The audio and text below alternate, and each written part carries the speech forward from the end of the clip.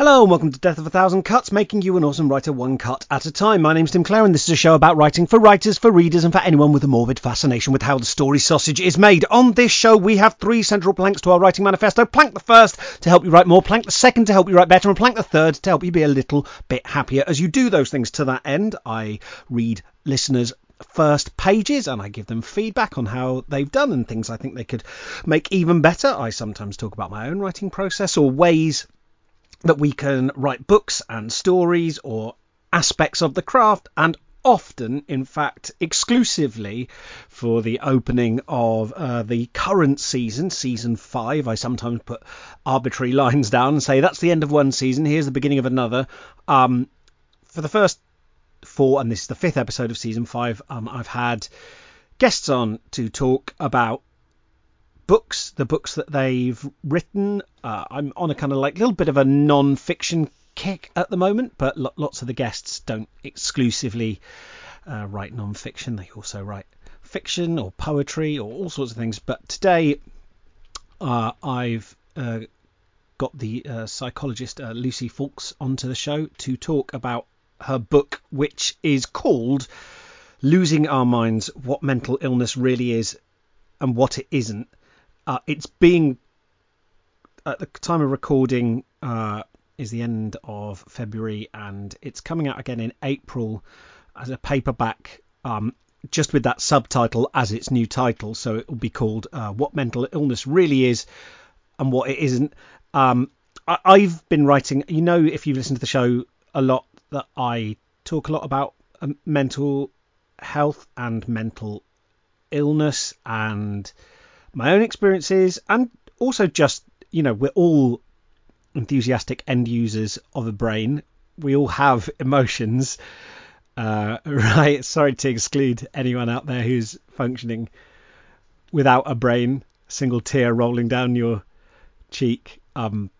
You're still valid and I love you. But for the majority of us who do have sort of broadly similar equipment to be working with, even if you don't manage something that is normally within the compass of what is traditionally considered a mental illness, because we get into this when we talk, but even that term is for some people has got kind of ideological, well, it definitely has ideological connotations. It's just whether you think those are reasonable ones or not, or whether that is a fitting model. And certainly what isn't, doesn't come under the rubric of that, has changed over time. That's undeniable. And also because I've got a book coming out about anxiety.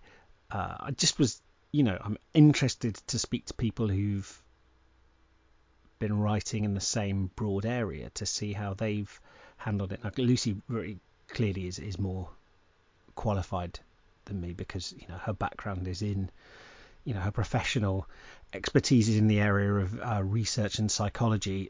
So we talk a bit about that and how she got into writing a book, and fundamentally what it's about, and how she went about putting down on paper and creating as a book a topic that I don't think it's controversial to say. I don't think any academic would particularly argue that most like research papers that you read are not intrinsically page turners, right? They're quite, they can be interesting, but they tend to be quite heavy going to kind of like chew your way through. And so we talk a little bit about how she's taken those, this is a book that tries to ground itself in science, and I've been talking with a few guests about this actually, how you take something that's kind of grounded in science and that reflects sometimes ambiguity, and not make it sort of boring or woolly, basically. And I think obviously I don't think that this book is that, but I think what Lucy's book sort of brings out, and we talk about it in our interview, is that sometimes those ambiguities are sort of the very lifeblood of the book you end up writing, right? Because it's not just one thing. If it were one thing, you could probably knock it out in a paragraph or two, right? There were some simple answers, but instead, when it's sort of more thorny than that, and when you're trying to navigate like various needs, and you're trying to reflect the messy truth, which is, what it's like being a human being, you sometimes need the space that only a book provides, not sound bites in a 5-minute interview, not an article in a newspaper, but a whole book. So that's what we talk about, and the nature of mental illness, and how Lucy went about putting her research into book form. I hope it's interesting to you. It's certainly a really fascinating and insightful chat for me. I've put a link in the show notes for, you can either get the hardback, Losing Our Minds, or you can pre-order the new paperback, What Mental Illness Really Is and What It Isn't. But I'll put a link in the show notes if you enjoyed the chat today, but you'd like to sort of, because obviously we can only really skim the surface of what's in the book. Then you can go there and you can pick it up for yourself. It's available in ebook form as well. So if you literally cannot wait more than 60 seconds after this chat, you will be able to go and grab a copy and immediately start reading. I hope that these episodes where I'm talking to sort of non-fiction authors are interesting and useful to you. I know not everyone is necessarily working on a non-fiction book, but I think the subject matter is always interesting and useful, because even when you're writing fiction, right, like one of the ways that you get content is by reading non-fiction and learning about new stuff and going, and that is kind of grist for the mill. We read fiction for style and we read non-fiction for content when we're making stories. But also, if you've never considered writing non-fiction, I hope that these start sort of giving you, I think often authors, when we talk to them, we talk about fiction writers, we often talk about their process, and when we talk to non-fiction writers, we often talk about the subject matter. And it's quite nice, I think, to start thinking about ways, that we can think of non-fiction books, or that what I hope that this little series has been doing for you is give you ways to start thinking about non-fiction books as art, as projects, and as things that you can do themselves. Now, obviously, you're probably not going to be covering the exact topics that the guests I've had on are covering, but there are parts of your life that you have expertise in, even if they're just, your life. Or alternatively, the other way that you can write a book, which is how I tend to do it, is that I don't have an expertise in an area, but I go, right, I'm going to go on a journey to find out everything I can. And because of the unique way that my brain is funded, I tend to kind of get hooked on that kind of journey, and finding out everything I can. Now, whether I represent those topics well, I don't know. There's always a temptation to kind of come in with the quote unquote wisdom of the outsider and go, I've just come into this field that a month ago I knew nothing about, and I think I've got some insights that none of you people who've been working at it for your entire lives have spotted. Here's what I've noticed. That is always the peril, and of course the excitement. Look at me, the maverick, coming in and telling all these professionals what's what. Never. They love it.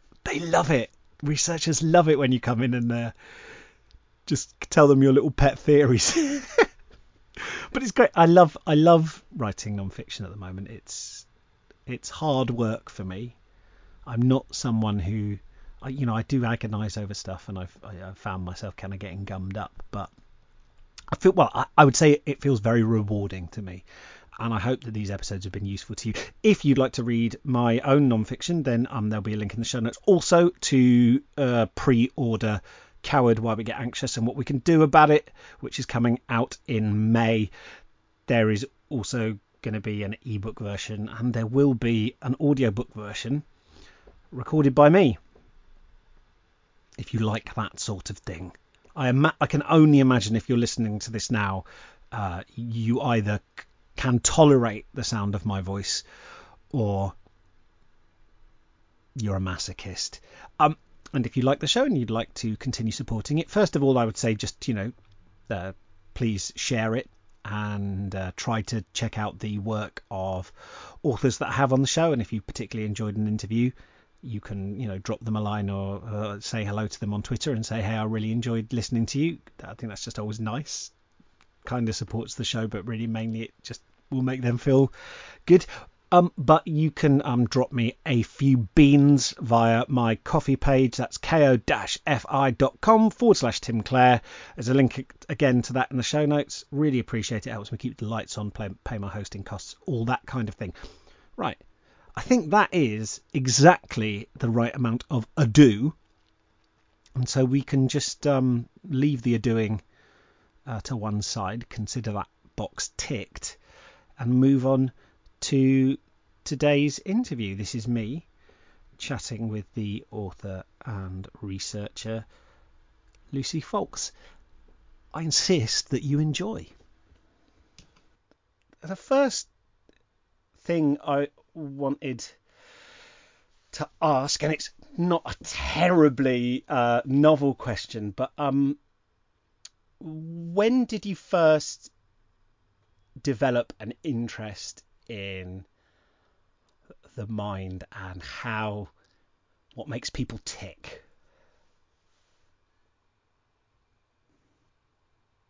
Well, I suppose I've always been informally interested in it, as a teenager, I would say. And then I was going to do medicine at university, and then I took psychology just kind of on a bit of a whim, as an A-level, because I started history and I didn't like it. So I was like, what else can I change to a month in? And just went for psychology I guess it felt like a bit of like a sort of indulgence, like, oh, I'm quite interested in this, but it's not, I don't know, it's not a career path, I thought. And then I took it and I just fell in love with it. The idea that you could sort of formally investigate and think about people's behaviours and minds. And yeah, so I took that and changed my mind and decided to do psychology at uni. So I've always informally been very interested in people. Always, I think. Can you remember, I wonder if, like, when you were studying it at A-level, like, if you can remember, were there any, like, moments where you were, like a particular study or a particular psychological school or a particular, moment where you were like, oh, this is really cool, or some, like, revelation or sort of principle that clicked with you that you were like, oh, because I remember studying psychology and just like mostly it was kind of like the goofy studies that like later on we've discovered are not very, like they make really great stories and then later on you go, oh, that's not really very well evidenced, but isn't it fascinating? Yeah, the idea of it is cool. Yeah, and I think it's a shame that we have lost some of those neat stories. Not really from A level, to be honest, but I do. I mean, there's probably a million that I can't think of right now. But one thing that does come to mind that was in the book originally, but we ended up getting rid of it, was I really remember in a course we did it undergrad on what was then called abnormal psychology, so basically about mental health problems. In the back of the book, the final 2 pages listed all the disorders in the DSM, what was then the DSM-4, and I remember being struck by just how many different ways the mind and the brain can dysfunction or go wrong. And I really remember being struck by every single facet of human behavior and thought and emotion can go wrong. I mean, of course it can, I guess. Obviously, since then I've realised that that DSM list wasn't a kind of catalogue of truth, but back then I thought it was, and I remember being fascinated by that. It must be, yeah, I can imagine it must be quite like I know it sounds odd, but I wonder whether it's like there's something quite relieving about like feeling like you found the kind of user's manual and you're like, oh, fine, we've got it all. It actually fits on these pages. Definitely. And I think that is part, especially a kind of layperson appeal of the DSM. Like, oh, I need to get my hands on that so I can figure out what my problem is called. I think there's certainly, definitely a strong layperson appeal to that categorization of, all the bad bits that you don't like about your mind, for example. Can you talk a bit about so you went to study you got an undergraduate degree in psychology, right? And then can you just take us up to today and what your position is now, because I think a lot of people I've just also noticed, and I think I was like this for ages actually, like there's a lot of confusion around the difference between like a psychologist, a psychiatrist, a psychotherapist, a counsellor. Like for a lot of people, those are terms that they can't readily distinguish between. Like they kind of know the field that they're in, but they're not quite sure. So I wonder if you could just give us a sort of little primer on those. Yes. Okay. So I'll answer that first and then tell you about my my career trajectory. So psychiatrist is a medical doctor who's gone through medical training and then specialised in psychiatry. And broadly, they're more focused on medication and drugs as a treatment, and broadly try and fit what we would call mental illnesses into a kind of illness disorder model. That's probably an oversimplification, but that is broadly what distinguishes psychiatry. Then psychologists have done a psychology degree and then specialised if they're treating patients in an extra 3-year degree, which is clinical psychology or counselling psychology, and then they're qualified to treat patients. And as a basic distinction, they tend to be less interested in, they can't prescribe drugs, but they tend to be more focused on psychological explanations, so kind of therapy. But then other people can also give therapy. So counsellor and psychotherapist are not protected terms in the UK. So pretty much anyone can. So you might be a psychotherapist and have extensive experience and qualifications in therapy, or you might have kind of downloaded a certificate off the internet. So it's and it's why it's so difficult if someone does want therapy and they're trying to figure out who the right, so many people have come to me and said, is this person legitimate? Is this the right kind of person I should be looking for? Are these the right qualifications? Why should I go for the £110 person when this £50 an hour person seems fine? Unless you happen to work in this field or have been treated, it's a bit of a minefield, the terminology, I think.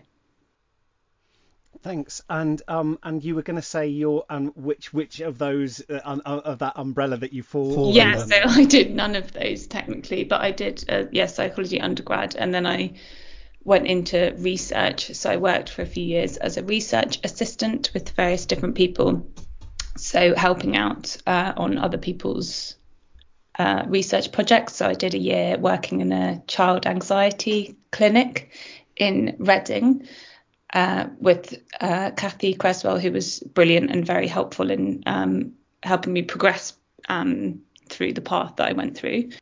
That sounds like an amazing and probably quite emotionally intense sort of like field to work in. It was really fascinating. So I never, not then and not ever since, I've never treated patients. It's always been in the kind of behind the scenes research side of things. But my job there was to watch videos of a child and their parent who had come to the anxiety clinic because they had anxiety problems doing various different tasks. And then those videos were coded for things like maternal warmth, and sort of maternal overprotection and, various characteristics of the child as well. But it was stuff like the child had to give a speech, like make a 5-minute speech about their family to a camera. Like there was a task designed to stress the child out a little bit, to trigger some level of anxiety to see how that interaction would go. Some of it was very funny, very interesting, and some of it was sad, But it was taught me a lot about research, but it also taught me a lot about the sort of intergenerational transmission of anxiety. So, I mean, it's most of the work is done on mothers because they tend to be the ones who are more willing or able to come for research, but dads are relevant too. But it taught me a lot about how anxiety can kind of proliferate through families. That sounds, when you said some of it was sad, which I can imagine, but you said some of it was funny, and that's like what was Stuff like, I can't remember very much of it now, but I remember one child did like a presentation about their family, and they listed off like all their, so it's like my mum, my dad, all their pets down to like goldfish with names and then like and a sister. Little stuff like that wasn't really anything to do with the anxiety. But yeah, it was very sweet and interesting to watch. And I guess also, I guess like when you that, but I suppose the thing that is key about that as well is it just reminds you that you're dealing with people, right? And I know that sounds silly, but I know from reading lots of research myself that at some stage just kind of nihilism can set in. You've got all these lovely academic, quite hygienic terms, and you can forget that like on the end of each of these numbers there's a unique, diverse human being who is potentially suffering, and it sounds like you were really getting the human side of like what these conditions are. They're not just factors, they're people. It's so important, and I'm sure you're aware of this too when you're writing about anxiety, but it's so easy for it to write about it in quite a clinical, sanitized way, and that's absolutely what you need to do in academic writing. But yeah, you should never forget the people that you're writing about. I read somewhere that you should write academic papers with the idea that someone with this condition or this problem might be reading it. And I feel like that, having had some of these problems myself, some of the stuff I read, it's like it's so clinical, and so, well, clinical in the sort of negative, bland kind of way. It's so removed from what this really feels like. So yeah, it was, and yeah, this was children and parents who had agreed to do this study, which was, stressful, really. And the mums were, they knew they were being filmed and being evaluated. And so it's just, yeah, it's always great. Anyone who agrees to do any research, it's giving up their time. So yeah, it was very informative as a start. And then, should I keep going with my career? Yes, please. Yeah. Okay. Then I did a slightly random research assistant post looking at gesture, about individual differences in why people gesture, which was fascinating. It just wasn't anything to do with mental health. And then I got onto this PhD program in UCL, which I feel like just changed the whole trajectory. So I'm still really grateful for the people who gave me that opportunity, because I see the people who get on PhD programs now, and I mean, it was competitive then, but I feel I wouldn't have had a chance now compared to, with the experience that I had then. So I feel very grateful that I got that opportunity. And then I had, it was a 4-year PhD, I had exposure to several different labs, and then settled on a PhD in psychopathy, so people who have psychopathic traits and how that's related to their social functioning. And then I did a postdoc for 2 years. So my PhD was with SC Veding, and then I did a postdoc with Sarah Jane Blakemore on a big trial looking at teaching mindfulness in schools. And how did that go? So I don't know if they've got the main results yet. The kind of arm of the trial that we did, it basically didn't work in the way that we hoped it would work. So the sort of hypothesis is that it would change the way in which you paid attention in emotional settings, so it would allow you to kind of resist emotional distractions. That was the hypothesis, and it didn't work. And it took 6 years to find that out, but it's informative in itself, and in a way I'm not surprised.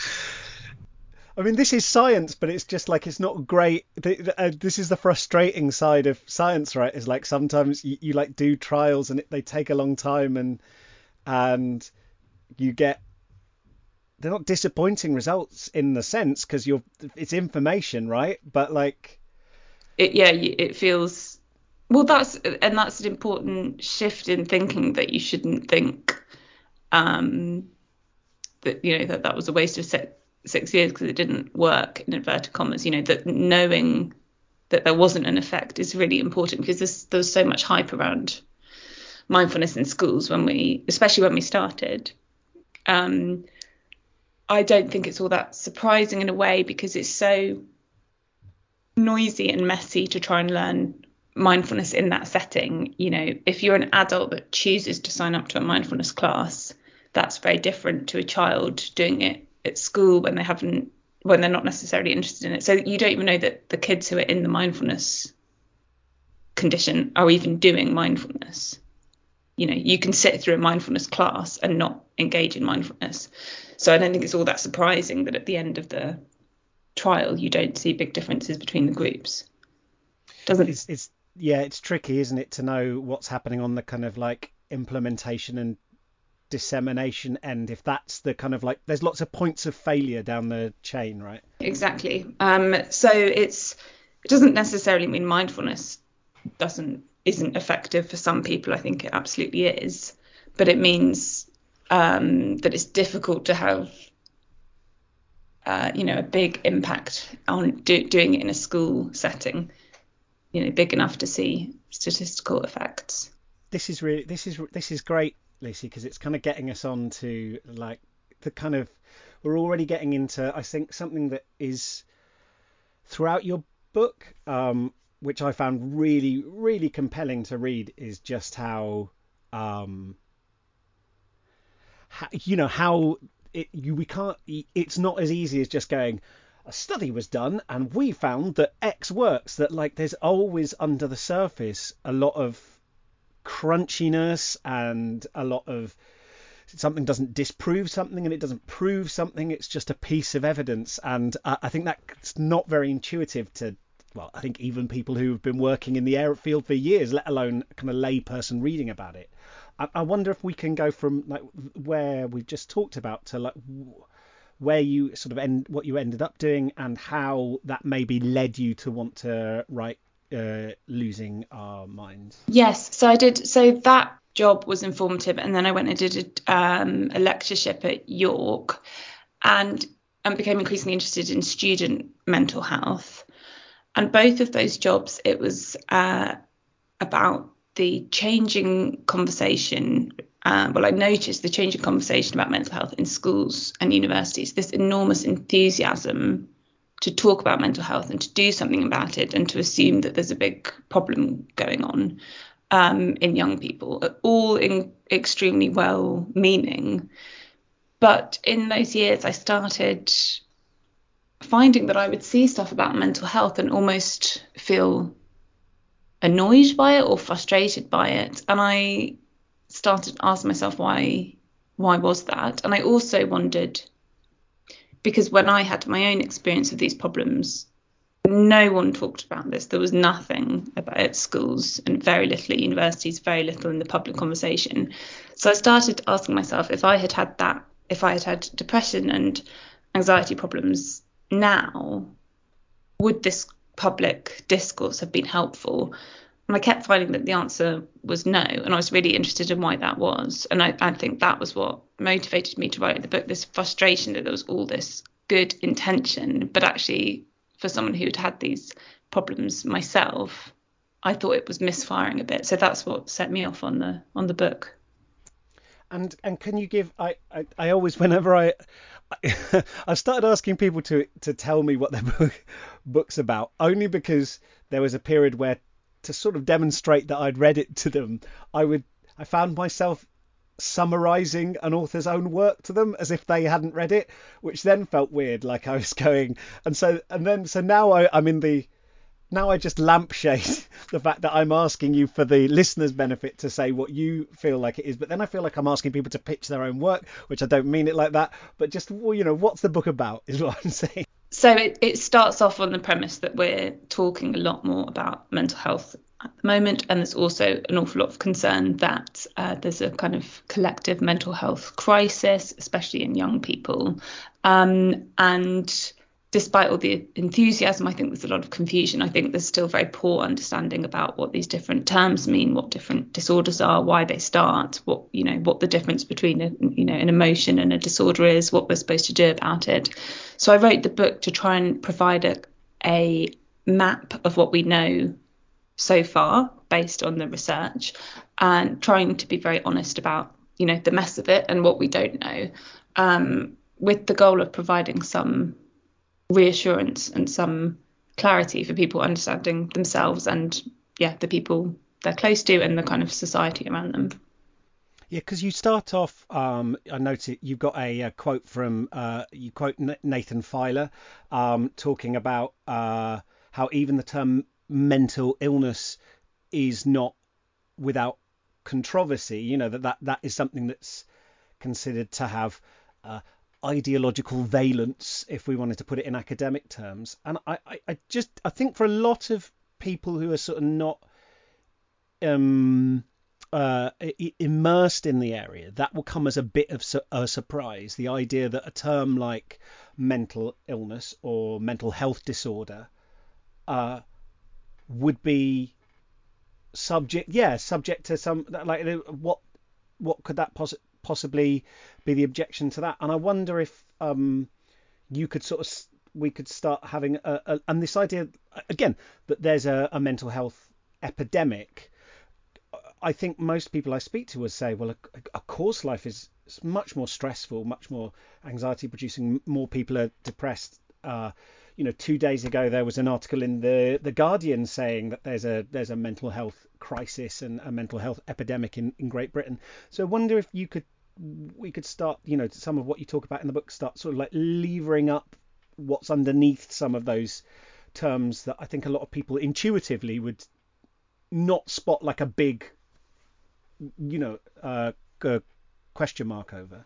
I mean, this is part of the problem with those articles in The Guardian and everywhere else. I think it becomes sort of self-fulfilling. Like, people think, oh, there is a mental health crisis because I read, because the newspapers say that there is. And then every time there's some difficulty in their own life or in, at work or the young people in their lives, they think, oh, well, this is a sign of that epidemic that I read about. And then it sort of becomes self-fulfilling in a way. One slight complication is that, so I was very interested in whether this rise in mental health problems was what was causing it and to what extent it was real. But I was interested in this up to 2019, early 2020, and then the pandemic came along, and it was like that really changed the conversation because suddenly everyone was very interested in what the pandemic had done. But this conversation had been going on, in the sort of 5-10 years before COVID. So what I tried to do in the book was unpack how do we ask the question whether things are getting worse or not. And I'm not particularly an advocate of saying, oh, it's definitely not getting worse, but more to say that it's actually a difficult question to answer. So what I kind of laid out in the book was that if you ask a bunch of people to complete a depression questionnaire and then ask an equivalent group of same age people to fill in the same questionnaire 10 years later, and you see an increase, then there's 3 possible reasons why that's happening. The first is that people really are more depressed now than they used to be, in which case you need to ask, why is that? Common answer is social media, but there's probably more to it than that. Well, there must be. The second possibility is that people are just more willing to admit that they have depression now. So, and this is, stigma would exist even on questionnaires. You're more able to admit, to tick the box saying that I cry a lot now because there's less shame and stigma. This is exactly the same if you look at data in terms of antidepressant prescriptions, and they've doubled in 10 years. One factor is probably that people are more able to come forward now. The third possibility, which is I don't remotely think is the whole picture, but I think it's an interesting piece of the puzzle, which is that people are now more willingly interpreting things as problems than they. So the wording of the questionnaire is actually being interpreted differently now. So, for example, if you get a questionnaire item saying "I feel down," which is, one item on a questionnaire for depression, I feel down a lot in the last 2 weeks. People actually are more readily interpreting common experiences as counting as problematic feeling down than they might have done in the past because of this shift in conversation. So the point I was trying to make in the book is that when we do see an increase, it's very difficult to know the differing contribution of all those three factors. Yeah, I was going to say this was all pre-pandemic. So obviously now the pandemic has arrived, and that's a very obvious potential factor for why people might, the first reason for why people might genuinely be suffering more. Can I ask, I just want to dive into this because I find it so fascinating, and it gets I almost never heard it talked about. And I think for a lot of us, it's really fascinating because to hear, you write a bit in the book about, some problems with sort of self-report through questionnaires, and that one alternative to that is people being sort of interviewed, and people talking about that. Now, are there advantages and disadvantages? Like, I guess what I'm getting at is if you don't get people to fill in a questionnaire, how do we get at how people are feeling? Are there different ways of getting this data? Because that's, there are clear problems potentially with questionnaires, but like, how does as a psychologist, like, what are the ways that we can get at how somebody's feeling? Yeah, well, it's all, there are various different methods and they all have their pros and cons. So the advantage of questionnaires, and some people poo-poo questionnaires altogether and say, it's too dependent on people's capacity for introspection, but actually they are pretty reliably associated with various other measures of interviewing people in more detail, for example. The advantage of questionnaires is that they're cheap and you can ask lots and lots of people. The more expensive alternative is to interview them with a kind of standardized list of questions about various potential symptoms and how long they've been going on for. So that's better because you get more depth. But you still need someone clinically trained, so not just trained in asking the questions, to kind of make that final decision about whether these apparent symptoms that they're saying yes to should count as a disorder. Because a lot of people, if you go and interview them, will say, yes, I am very scared of spiders, for example. But if it's not causing them distress or sort of affecting their life regularly, then a lot of people would say that shouldn't count as a disorder. But that gets missed if you just do the kind of mass interview option. Well, can I just ask well, it sort of does, Lucy, but I don't want to ask what might be a silly question. You said they can ask more in-depth questions, but why can't you just have a longer... why can't you just have a longer questionnaire? Like, what is the human... Are they watching for body language? What's that person who's interviewing? What questions can they ask? That, why can't you just have a questionnaire with more, like, how stressed you are? Yeah, it's a good question, and I don't fully know the answer, to be honest. I think the question is more of a resources one, and that there's just caution from the researchers that they don't want to just train up research assistants and psychology graduates to make that judgment. So I think the whole point that people would argue about that final diagnosis decision, that you really need a lot of clinical expertise. So it needs to go beyond just, they scored above 4 on the distress questionnaire. But that's quite a nitpicky point. I mean, a lot of people are happy to go with the that interview. It's pretty much as good as we've got if we want to look en masse at a population to train people out to ask these questions see how many boxes people tick, and if they tick enough, then say they count as, well, it's often called a probable disorder, which is how they kind of get around. So there was a big NHS study about children and adolescents recently, and they used the term probable disorder to get around this issue that it hadn't been officially diagnosed. It had just been with these interviews, and they'd ticked off enough potential symptoms. Yeah, was that one a mix of interviews and but the interviews were not all with the children, some of them were with the parents or with teachers, is that right? Or is that the Correct, because below a certain age you ask the parent rather than the child themselves.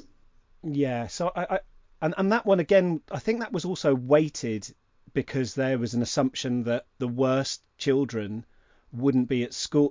And we're getting into kind of sampling bias now as well, but like the kind of people who are going to have the time to answer a somewhat burdensome questionnaire, right? Or who are going to be willing to speak to you or open up to I mean, how can you talk maybe a bit about the sort of biases that can creep in when we're trying to get at different populations, or we're getting, you talked about children giving a 5-minute presentation to a group of potentially strange adults, like different children with different life experiences might have different levels of stress for them. Can you talk a little bit about that? I mean, it's essentially what you just said, is that not everyone has the time or the resources or capacity to take part in research studies. So yeah, the particular study that I'm thinking of, it was in a reasonably middle class area. In order to get that far, so what happened is that they would bring in, when children were there for anxiety treatment in the clinic, they would ask, do you want to participate in a research study? Obviously, in order to get to that point, you need to have had a parent who's got the resources and knowledge and ability to get you to the clinic in the first place. And then also the one who has availability to sign up to a research study, to bring you in to the university and take part in these studies. I mean, one good example is if the parent has severe enough mental illness themselves, they're not going to easily have the resources to bring you in and take part in this optional study.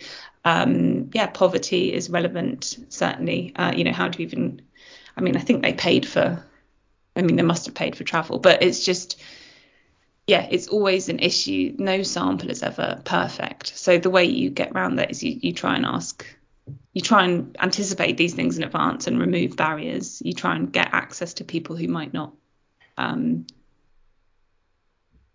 so immediately have access to, where do you put your adverts, for example. But it's always imperfect. It doesn't make the research pointless. It can still tell you interesting things about mechanisms and stuff, but you need to be cautious about generalizing it, I guess. Can you I'm not trying to push you to commit to anything after you've just said how difficult it is and how careful we've got to be, but based on what you've been talking about, do you have a sense, even tentatively, whether things, more people are experiencing mental illness or sort of major disruptive emotional distress? I'm aware that I'm using the term mental illness, and you're saying that's not without problems itself, so I don't want to push you into committing to that term, but I wonder, because I know you do go into this a little bit, that looking at all of this and then what it might suggest, and I wonder if you could just talk on that, because as you say, although we want to make all these caveats and respect nuance, it doesn't mean that the research is useless and we can draw no inferences from it. Yeah.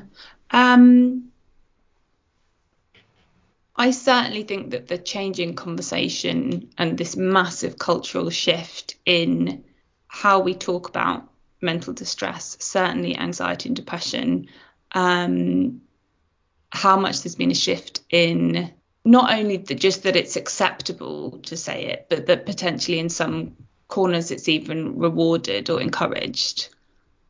I think that's definitely, I'm comfortable saying that I think that's playing a role. I don't think it's the whole explanation, and I don't think we can ever know. But I'm skeptical about the idea that at the exact time when we decided to start talking much more about mental illness and destigmatizing it, also coincidentally, there was a sudden increase in these problems. I think the change in conversation and the reduction of stigma, which are all good things broadly, has also had this knock-on effect where people are more willingly admitting genuine problems, which is brilliant. But also the kind of collateral damage is that I think some milder problems are being interpreted and talked about as though they're problems. And that worries me and bothers me, especially in young people. I'd love to hear you talk about this more because I've heard terms um, like the dysphoric treadmill, this and um, oh, it, some I want to say uh, oh, it's not diagnosis creep. I can't remember what the term is for. Yeah, yeah, where the sort of the terms get expanded. What worries what concerns you about that? Well, it's really, yeah, like I read a thing the other day about packing anxiety. I hate packing to go away. So I read this, I can't remember where it was, but it was interesting. So it's an interesting article about the idea that for some people packing to go away is stressful and anxiety provoking because it's actually tied into, the idea that you have to predict what you want and what might go wrong in the future. And that's actually for some people very difficult. So it's an interesting idea, but just the way they worded it was like they called it packing anxiety. And then the opener was like, it may not be a official condition in the DSM, but it's definitely, I spoke to my friends and it's definitely a thing. And it's like, you don't, even by mentioning the DSM, you're sort of coating this in the idea that this is a disorder. And yeah, and then another one was I read recently, revenge bedtime procrastination. There's this huge cultural shift in something wrong. There's something wrong with me or something I don't like, and I think that was a Captain Beefheart album, right? Like, but and I get it because there is actually quite a big comfort in that moment of like, someone else experiences this and it has a name. It's a real entity. So I get why it happens, and I'm not immune to it myself at all. But the downside of it then is that people see these things as fixed, or they see them as things that adjustments need to be made for. So you will have looked at this a lot for your book, but the idea of with anxiety, for example, the worst thing you can do is to avoid the thing that scares you. And obviously, if you're in a really bad way, then you literally cannot do the thing that scares you, and you need a lot of scaffolding and help and therapy to very gradually do that. But the goal is never to avoid it altogether because that's how anxiety is maintained. Um, so my worry in a way, especially with anxiety, is that once you label these things as problems with names, they become things that are fixed, that perhaps you can be used as reasons to not do something, and that actually you then end up perpetuating the problem. now I can no I feel like when we talk about these things, it's really difficult because it immediately there's the danger that it's hard when things have kind of been reified into objects or things that maybe explain some aspect of yourself that in questioning them, people don't, that feels like a personal attack or it's invalidating them. And I wonder if you could just speak to how we go, or I say we, you're the researcher, so not not me. How do I write some lifestyle articles that can no, but We as a society, I think it involves everyone. so how do we go about starting to sort of like interrogate this, um, in a way that doesn't, because I can immediately hear people jumping on and saying, well, yeah, that what Lucy's saying is that there's no such thing as there's no such thing as depression. It's just what people need to do is just pull their socks up, and there's a whole bunch of bad faith actors who go, what we need to do is people need to stop being snowflakes. Is like a word that you've mentioned in your work, and that appears where people are like, yeah, this is self-indulgent. People are it's created by the media. People don't really experience a lot of these mental illnesses. And we know from like research that like this kind of like incredibly masculine like attitude towards things can increase the incidence of, say, like severity of PTSD symptoms in soldiers. They're more likely to if they endorse ideas about men not getting anxious or distressed. So like this requires nuance and sensitivity, things which the media and social media are singularly dreadful at. So, what's your approach to this, Lucy? Well, I mean, you've captured really well my biggest concern about writing the book was that I never wanted to be perceived in that way or misunderstood in that way. And it's difficult as well when you're writing something or you have a limited interview space to caveat all of this. Yeah, because especially, writing for mainstream media, you have a limited amount of words and you sort of have to commit to leaving something out at some point. So it's really difficult. And sometimes the pushback I've had against some things because I didn't manage to quite word it correctly has made me not want to bother because it's so frustrating. But yeah, my stance is that everything I've said is true, that I think there's a risk of over pathologizing and using these terms too flippantly and giving everything a label. But the solution, the next step is not, so you all need to shut up and stop complaining and pull your socks up and let's go back to good old days when no one complained about their suffering. Really strongly disagree with that. I think the solution is how do we, to respect distress and difficulty that falls beneath the threshold of a disorder. So like anxiety, for example, it doesn't need to be generalized anxiety disorder for worry to feel horrible and to be really disruptive. It's also, you need to take the milder stuff seriously because it could just, especially in young people, because that could just be the start. You don't wake up with an anxiety disorder. It starts as more manageable and then it escalates. So we absolutely need to take the milder stuff more seriously. And if we did, I think people would feel less compelled to reach for this terminology. If we could believe each other when we say we're having a hard time and believe that other people's inner experiences that we can't see are really difficult, then I think that would go some way to solving the problem. But that requires a shift, especially from what's happening now, because I think this backlash is starting, that now people, there's a sense of like, oh, you can't all be depressed, so none of you are. So now no one ends up being believed. So I think the need is personally to don't feel compelled to use psychiatric language if you don't really need to. And then, or if it's not helpful for you. And then the surrounding people need to believe people when they say they do have PTSD. You have to believe them. You can't make an outside judgment about whether they really have it or not. But also, respect distress when someone comes forward and says, this horrible thing happened and I'm having a hard time. They don't, especially at work, don't feel that they need a label for you to believe them and take it seriously.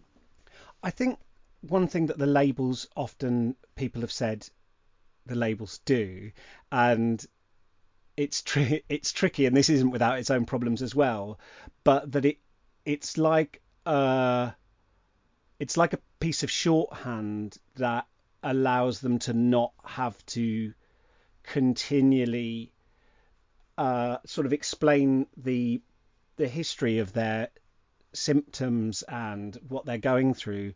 I mean,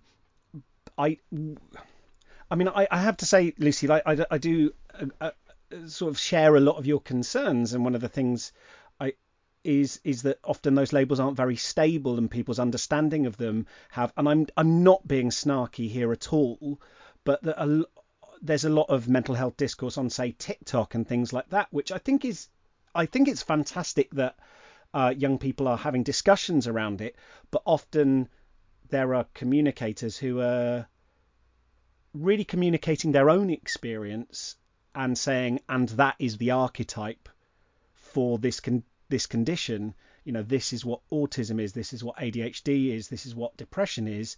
And it's difficult. They may not have really looked at what is their experience and what is some archetypal experience that is perfectly generalizable.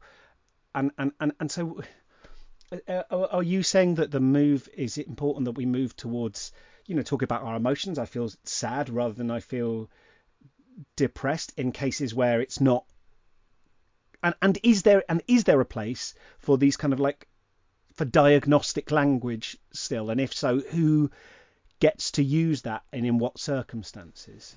Yeah, I mean, I'm definitely not anti-diagnosis. I know some people are, but I think diagnostic labels have all sorts of benefits for some people in some circumstances, especially in terms of access to help, and also in terms of sense making, to understand that this is the reason why I've been having these difficulties. This is, like we were talking before, there's enormous power in getting a name for something difficult, and sort of having that shared experience with other people. So I'm not anti-diagnosis at all. I think the trouble is that all those benefits of diagnosis are kind of being used for everyone, which then means they lose currency for the people who really need them. It's, if you have had something horrible happen to you and you're distressed and struggling in the aftermath, it's useful to call it PTSD, because then you're saying to people, look, I'm struggling, this is really difficult and I'm reacting badly to it. So I get all that, I really do. But then what happens to the people who, I was going to say really have PTSD, but obviously PTSD is just a sort of artificial construct anyway. But the people who are really, really extremely suffering in the aftermath of an event, that for months their body and mind are kind of locked in that state of horror, and it's completely disabling. If everyone calls it PTSD, then those people, there's no language left for those people. So that's who I'm trying to protect, I suppose, but not in a way that criticizes or belittles other people's distress.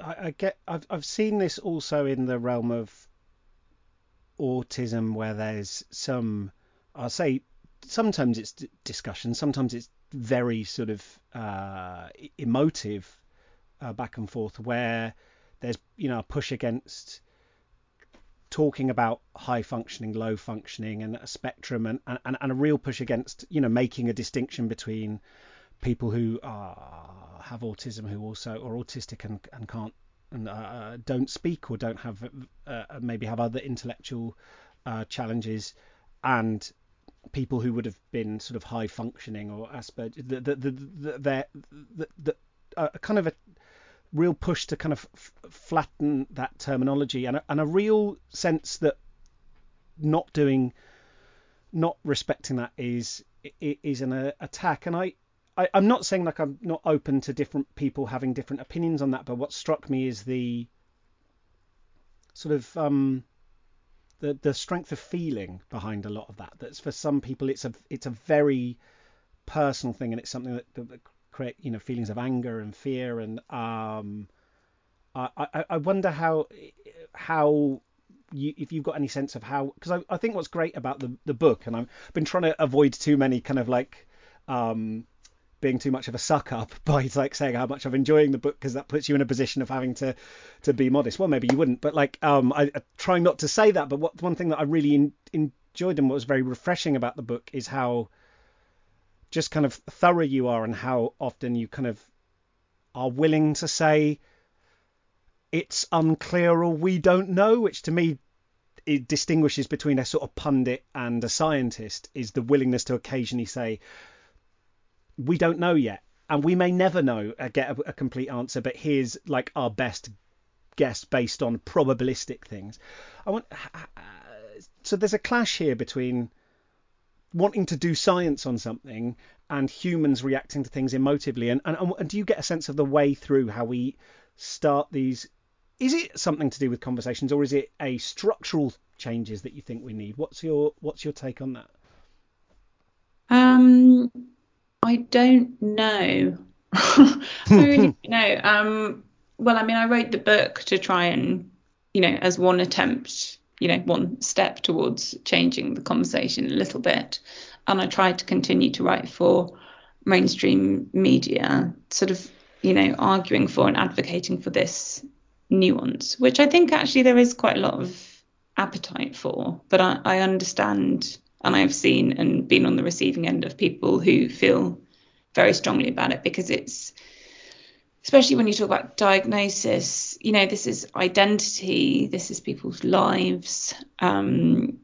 It's meaning for them. I completely understand that. I tried to just be honest that I don't feel strongly about, the idea that, there's one camp that thinks we should never have psychiatric diagnoses and another camp that thinks we should. I feel like, can't they both be true? Like, can't they be good sometimes for some people and for some clinicians and for some contexts and not for others?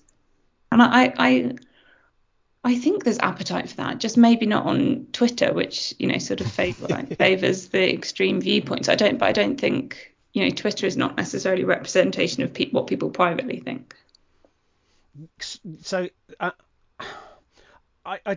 suppose what's interesting to me out of that is just this, that as soon as as soon as we're talking about these things, it almost means that is there an alternative? I suppose this is what I wanted to ask you, is to whenever we talk about, some people, this term should be reserved maybe for these kind of and then there's a kind of subclinical border.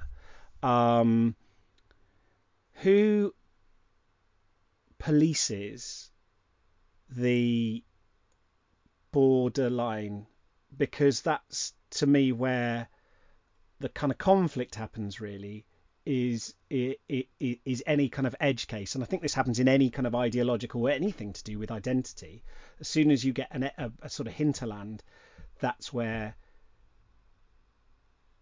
a lot of the conflict happens. It doesn't tend to happen on the very extremes either way, because those are clear. It's on the border, and it's and I guess because historically we've often seen like terms expand rather than contract. I wonder, who asserts that kind of like that point. Yeah. I mean, I guess officially it's people who write the DSM and clinicians and researchers, but once a term is out there, you can't control who uses it or how these. My intention is not just to find someone in the grey area who finds the term social anxiety disorder useful and take it away from them and say, no, you're not allowed that because you don't meet all the criteria. My goal really was more to be helpful for the people in the grey area who find those labels weighty and don't necessarily want to take them on. I in my own experience, found it extremely useful to realise the point at which I no longer met criteria for an anxiety disorder. And it's really helpful for me to know just how bad you need to be officially to use that language. Because it reminds me that actually sometimes when I feel anxious, it's not the disorder coming back, or it's not something dysfunctional. You're more in the realm of kind of normal human experience. And lots of people have said that to me about the book, that it's reassuring, like, oh, hang on a minute, actually what I'm experiencing is horrible or unpleasant, but it's actually not in the realm of a disorder. So that was really the goal, rather than trying to, snatch things away from people who are in distress and trying to understand themselves. Yeah, I really, it's a bit, and I suppose like when you've been through something like as you have and as I have, it's a little bit like my dad used to drive a Citroen 2CV, and he had several friends whose 2CVs had spontaneously caught on fire while they were driving along, and they'd had to park at the side of the motorway as it went up in flames. And one of his friends only discovered when they looked down and they could smell a funny smell, and the soles of their shoes were melting against the pedals. And so it did mean that whenever I was in that car, any sort of like feeling of like being a bit hot, you'd go, are we about to go turn into an inferno? And of course, no, it's just like sometimes it was a bit stuffy in the car, and it was nice to know that sort of small changes in temperature weren't the beginning of like a fireball. And I guess that's an odd analogy, but you know what you're saying is that sometimes those things can feel like alarm bells for something dreadful, when we can learn that they're part of the human experience. Exactly. And actually, not only is that comforting in the moment, but it can actually stop the very problem that you're scared of from actually starting. So, like, one aspect of mindfulness-based cognitive therapy for depression is to try and to prevent relapse, which it's effective for, is to try and teach people that a low mood is just a low mood. So you can feel down sometimes, and it doesn't necessarily mean you're at the start of a spiral for feeling depressed, because actually, as soon as you interpret the low mood as depression starting, you actually set off that whole chain of thoughts and emotion that triggers a depressive episode. And I wish that was more in the public domain. The cost of labeling low mood as depression can actually contribute to depression itself. Yeah, I think we certainly have those interpretive lenses that can be really can certainly make what we pay attention to and what seems salient pop and make us. I'm gonna. There's a question I want to ask in just a second, but I just want, since you've mentioned that, I just want to ask this.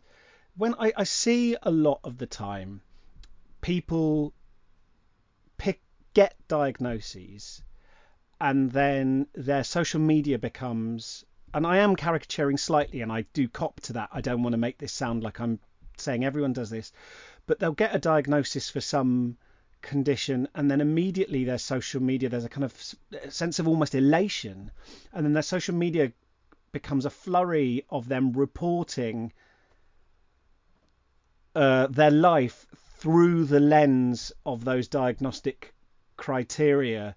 So they'll be like, well, look at me, I just had pineapple pizza, that's typical ADHD person kind of thing. Obviously I'm joking, but they really sort of start leaning into and looking for those criteria. And I just want to be very careful. I'm not suggesting, I don't mean to suggest it invalidate those things, but it does know. Is that, how do you, is there ways that we can like take on diagnoses and not make them identities? I don't know. I'm kind of, it's kind of a leading question, maybe very silly, but it's just, of diagnosis as identity is interesting. I don't think it's inherently a bad thing, because I think it's sense making. And if you have had often a lifetime of difficulties that you didn't understand or didn't have language for, it's powerful and comforting and helpful for yourself, but also for communicating what you're like to other people. So I get why it happens. I really do. The only risk, I think, is, I guess, particularly in adolescence, which I'm interested in, is when you're forming your identity, and social media is all about, what makes you different and what's your identity and what can you shout about to make you distinctive. If those terms are co-opted for those purposes in a way that ends up becoming limiting, particularly like, oh, I have social anxiety disorder, therefore I can't do X, Y, and Z. When actually the better approach might be good to get support to to do the things that make you anxious. That's where the downside comes. And again, like everything, I think all of that can be true at the same time. I think it can be good and helpful to have your diagnosis on your Twitter bio for some people and maybe not for others.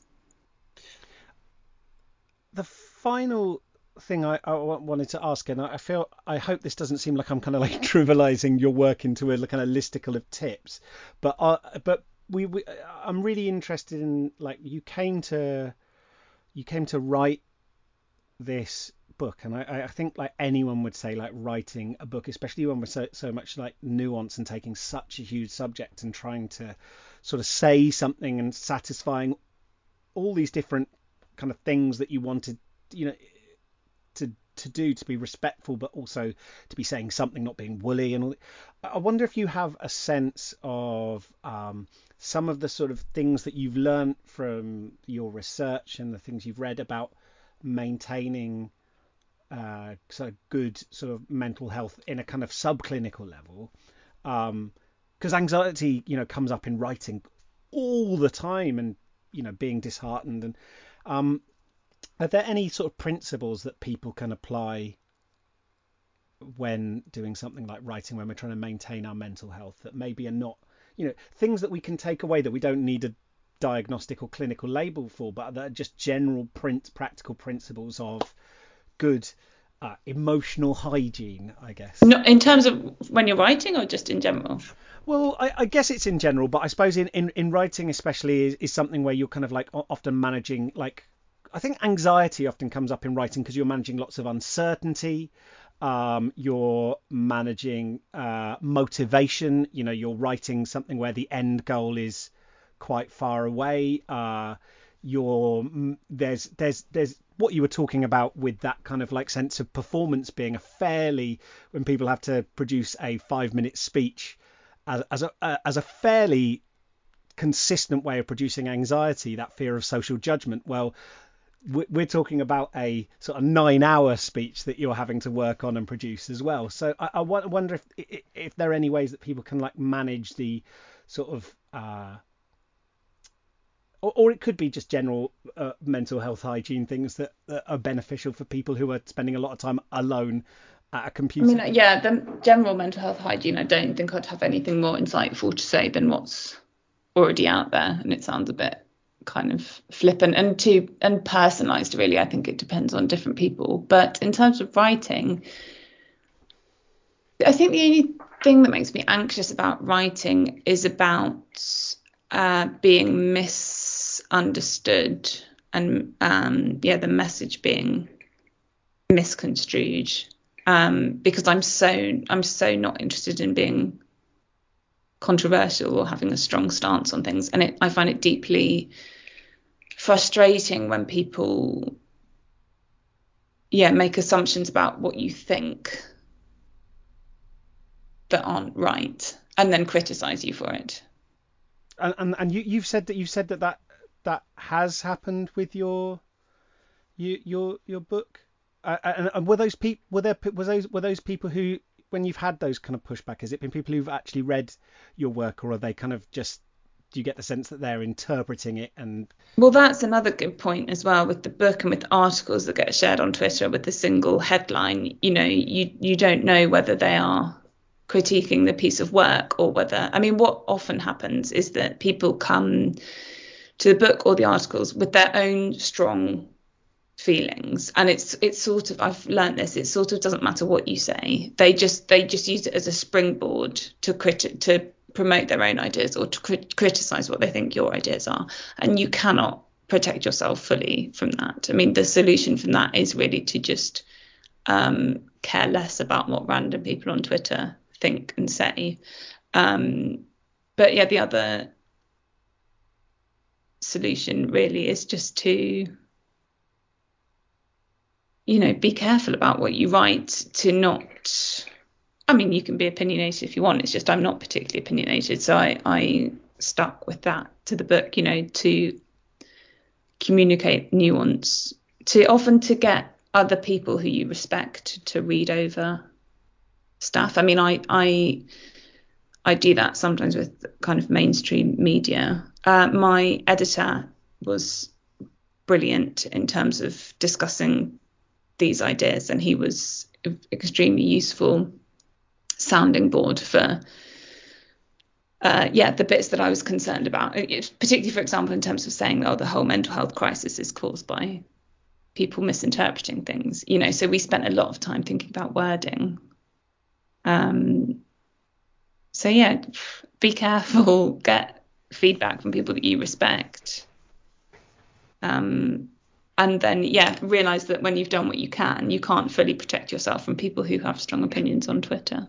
Has it been a good experience, kind of like writing the book and getting it out there? Because I'm not, from what you're saying, you've kind of talked about, mainly at my prompting, admittedly, the points at which people have there's been pushback, and I'm sure there's been some sort of genuine good faith engagement, but what have been some of the, I wonder if you could, just to finish off on, what have been some of the positives of getting the book out there and into the hands of people? And when is yours out, by the way? Have you started? Oh, mine's May the 4th, May the 5th, maybe the first week of May. Mental Health Week, I think. Oh, perfect. So you've got all this. Oh yeah, I wasn't. I was asking out of genuine interest, but of course, yeah, I would love to read the tea leaves and hear what I've got coming down the pipeline. I was just wondering whether you've experienced it yet, or whether you're about to.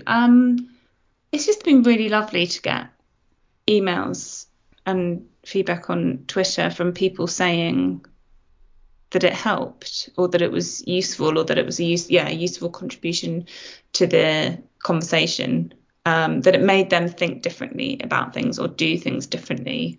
That's very rewarding to read that. And it's just led to a lot of cool opportunities and talking to a lot of interesting people, through doing podcasts like this and doing talks. And that has been incredibly rewarding and interesting.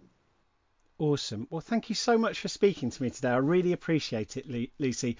And the book, it's Losing Our Minds, what mental illness really is coming out in paperback. Is it April that it's coming out in paperback? It's April, and it's not called Losing Our Minds anymore. It's going to just be called The Subtitle, which is what mental illness really is and what it isn't. Okay, cool. I'm going to put a link to that in the show notes of today's episode. So if anyone wants to pre-order the new paperback version, then you can do so. If people want to find out more about your work online, is there somewhere that they can go? Do you have a website or anything like that, Lucy? I do have a website that's currently being rebuilt, but hopefully shortly lucyfolks.com should take you somewhere. And I'm on Twitter and Instagram.